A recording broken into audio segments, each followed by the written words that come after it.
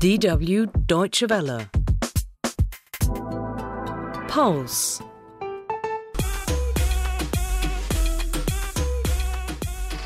Well, what a great way to kick off this week's edition of Pulse with one of the biggest hits that has gone viral globally. It's Mi-Gente, a Spanish song by Colombian J Balvin featuring Willy. In a period of only 3 months, it has reached over 1 billion views on YouTube. And it doesn't stop there because now the queen of everything, Beyonce, has added her voice and done a remix. Freeze! J Balvin, Willy William, Beyonce. Freeze! Los DJ no miente, le gusta mi gente, eso se fue. Hello and a very warm welcome to this week's edition of Pulse. My name is Jane Nyingi and it is always a pleasure to have you on board. Coming up in the next 20 minutes, we get to hear the challenges being faced by young refugees living in Uganda, and a young Ghanaian-Irish cook brings African cuisine to London and her customers cannot get enough of it. I like the chicken, I love the fish, I love the red and the jollof rice and basically everything, and the puff. It's really well presented and very flavoursome. Being a Ghanaian, I like the hair take on it. It's very presentable. I love it. Well, for all that and much more, please stick around. Lift up your people, Texas, Puerto Rico, Milan to Mexico. ¿Y dónde está Mi-Gente? Me fue a bouger la tête. ¿Y dónde está Mi-Gente? Say yeah. Now, it's been over 2 months since a deadly mudslide struck Sierra Leone's capital, Freetown, killing more than 800 people and thousands others were left homeless. Those who lost their homes are still being housed in schools, churches and half-built houses, which even lack basic amenities. Despite the government giving monetary support to the victims, some say they've been left out after not being able to register on time. DW's Olivia Ackland was in Freetown and met some of them. It's around 7 p.m. in the evening, and I find a group of women chatting outside a half-built house where they now call home.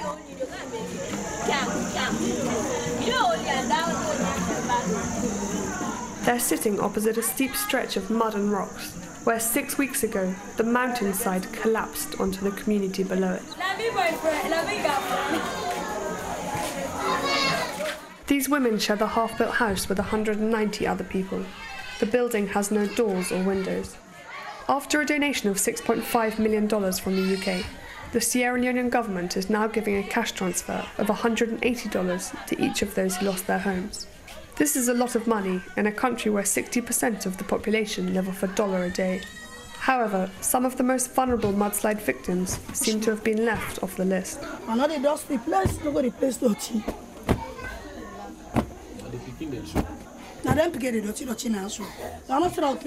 Bambi Kamara is staying in the house along with her cousin and 2 surviving children. She dusts down the 3 mattresses that she shares with 10 other people. Together with her children, she says her bedtime prayers. Papa God will tell you, take it, for what you don't do for we, you are don't die. Bambi was in the hospital on the night of the mudslide. She lost her husband, son and daughter, as well as their entire house. She remembers the morning after very well. Sunday, I don't broke. From there, on Sunday evening, after I finished the laundry, I went to town to take my treatment. It was raining heavily, so I wanted to go quickly and rush back, but I had to stay there because of the rain. When I was in the hospital, I had people saying there was a big problem over where I live. After they told me, I took a cab and then ran to my house. Everywhere I turned, people were crying. Everything was covered with red mud. My 2 children died, my husband died, and so did his second wife. But despite her losses, Bambi has not yet received any government help. She realised too late that she'd missed out on the government registration, and now she's worried that she won't receive any cash at all. From that Monday, From that Monday, I saw people holding papers and moving around, but my attention was not with them. I was traumatized.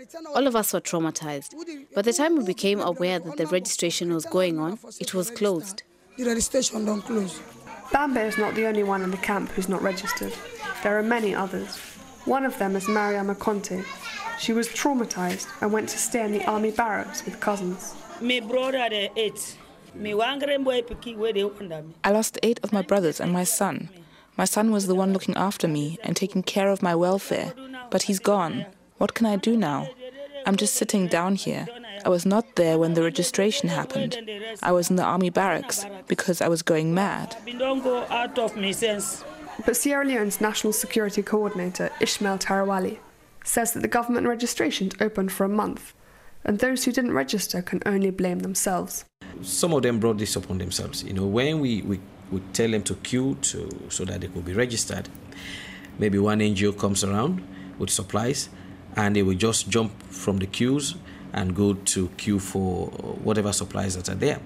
All right, and I think the responsibility of registering lies upon you, the victim.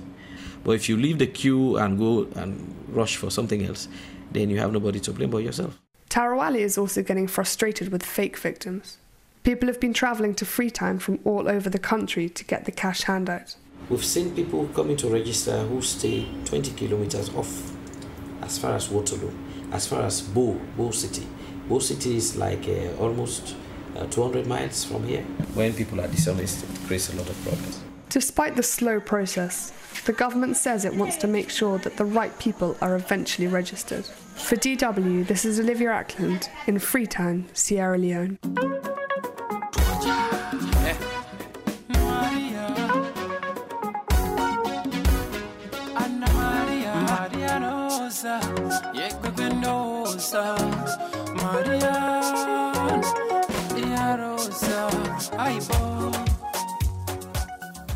Well, let's now turn our attention to the East African country of Uganda, which continues to earn world recognition due to its hospitality towards refugees. At the moment, it's home to over 1.3 million refugees, mostly from South Sudan, who are running away from conflict and lack of food. In many countries, refugees are held in camps, but in Uganda, the approach is totally different. Refugees have a right to work, freedom of movement. They are also given a small piece of land to farm. DW's Selo Oneko has just returned from Uganda, where she got an opportunity to interact with some of the refugees, and she's with me in the studio. Thank you, Sela, for sparing time to come over. Sure. So where were you exactly in Uganda? I was right up in the north, which is basically in the northwest of Uganda, where basically the 3 countries, Uganda, Democratic Republic of Congo, and South Sudan meet. So it was right up in that corner there. And how far is that from the capital, Kampala? It's about an 8-9 hour drive. So, as you said, the Ugandan government has a very special, or Uganda as a country has a very special approach to hosting refugees. And instead of putting them in camps, they basically place them in settlements where they're each given a piece of land, a plot about 30 by 30 square meters, where they can build a house, they can start a business, they can farm a bit. And so they basically can kind of restart their lives a bit in those settlements. And roughly, what is the population of young people in those so-called settlements? There are very many young people. And of course, it's also the women and children who often flee first from the conflict. So about 85% of the people who come are women and children. And there was one point at which they called the refugee crisis children's refugee crisis because of the number of children that were coming across the border, partly unaccompanied, partly on their own, who were fleeing from the war and who were separated from their families. All of them from South Sudan? All of them are from South Sudan. I mean, from the 1.3 million refugees in Uganda that you mentioned, 1 million of them are South Sudanese. We all know it's really tough being a refugee. How are the young people getting the support needed to ensure that they don't give up their dreams? It's, of course, very difficult because, I mean, these children and youths have been uprooted. So many of them told me that they weren't able to go to school for several months or years because of the conflict. And so many of them say they really want to go to school in Uganda. And the Ugandan government has also got a policy where they try and integrate children and youth back into school together with Ugandan children. So that is something that they're working on. But of course, it's always difficult. If you're 14 and you've missed 3 years of school, then it's difficult to start up again. Let's now talk about humanitarian assistance. Has it been forthcoming, especially from the international community? there is still a huge funding gap. So I recently spoke to the WFP, the World Food Programme Director in Uganda, and he said that at the moment there is still 62 million euros missing just in food aid for the refugees. It is something that needs recognition. Ugandan government deciding to put refugees in settlement instead of camps. How viable is this project given the fact that the numbers continue to increase? At the beginning of the year, for example, they decided to reduce the plot sizes that they were giving to the refugees. But they're definitely looking at maybe shortage of land in the future. But at the moment, it's still going quite well. That was my colleague Sela Oneko, who has just returned from Uganda, and she got an opportunity to witness Uganda policy of putting refugees in settlements instead of camps. But how viable is that project? Only time will tell. Young money, young money, young money. Love in 1,000 different flavors. I wish that I could taste them all night. No, I ain't got no dinner plans, so you should bring all your friends. I swear that to all of y'all my type. All you girls in here, if you're feeling bad. Well, this is Pulse with me, Jane Nyingi. And yes, remember, in case you want to comment, drop us a line on our Facebook page at DW Africa or leave us a voice note on our WhatsApp. It's now official. African food is one of the hottest new food trends in London, thanks to young cooks like Zoe Ajonia. Growing up in London with Ghanaian and Irish heritage, she hit upon the idea of hosting supper clubs to fund her creative writing MA back in 2010. A lot of hard work and a lot of cooking later, she now runs a pop-up restaurant in Brixton and has just published a cookbook entitled Zoe's Ghana Kitchen. Emma Wallis caught up with her at a trendy cafe in East London's Hipster Central. As a child, being born to two immigrant parents, that made for sort of an interesting diet growing up. You know, on one side it's very Irish, and then my dad's side, he used to bring home these like very exotic ingredients, exotic at the time, you know, fermented maize dough, dumplings like kenkey, and smoked fishes like tilapia, and hot pepper sauce like shito. Zoe Ajonia looks right at home in this hipster cafe just around the corner from her warehouse studio, where she used to host supper clubs back in 2010. But the food she learnt to cook from her father took her to another continent entirely. It's like that connection to home. And once I realised that, because we didn't have much of a Ghanaian family in London, food became Ghanaian food, West African food then became a route for me towards understanding that side of my heritage and culture. Starting with peanut butter stew.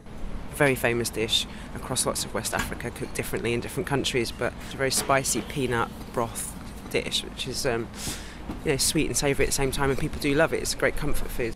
Zoe is quick to point out that she is essentially a home cook, not a trained chef. But she's cooked in restaurant residences and festivals across the UK for so long now that her cooking credentials got her a first cookbook deal, which came out this year.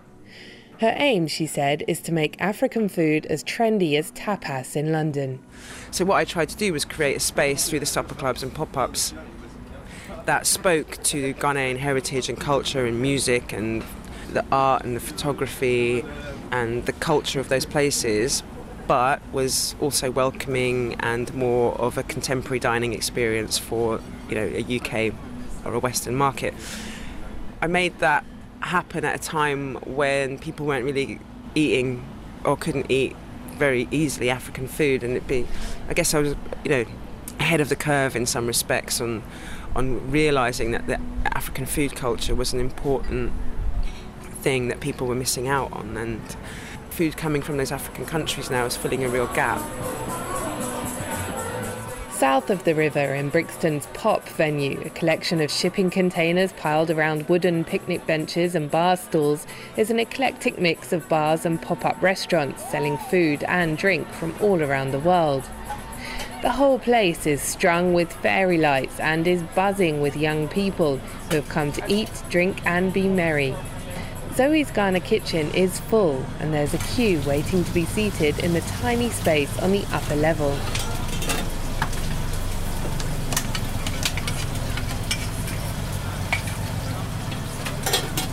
I love it. Yeah. How does it compare then to food back in Ghana? I think food back home is a lot more rustic. It's just presented in a way that appeals to everyone, and you're actually tempted to give it a go because of just purely based on presentation and the look. She's created it very simple using just a few ingredients. So. What made you come here? I'm a bit nostalgic. I'm on my way to Ghana, so I thought, why not stop over and eat something before you get to Ghana? Cooking in the tiny shipping container kitchen tonight is Zita from Hungary, who was trained by Zoe. So I cook for you the rice, jollof rice, it's vegan, absolutely vegan and spicy. And lamb cutlets with peanut sauce. Which are not vegan. Yeah, which are not vegan. Peanut sauce is vegan. How long have you been cooking here? Well, with Zoe I'm cooking for 2 years now. But I'm cooking like 7 years slowly. Okay. And why do you like Ghanaian food? Well, I love the spiciness, I love the flavors, I love the cultures, I love this whole atmosphere and everything. Zoe teaches me honestly for everything, so I just fall in love with it. Back in Hackney, the Ghanaian and West African communities have noticed an uptick in the numbers of people coming to their stalls and takeaways too. Can you just describe some of the vegetables? You got yams here? Yam, plantain, corn dough for our banku, and cassava dough.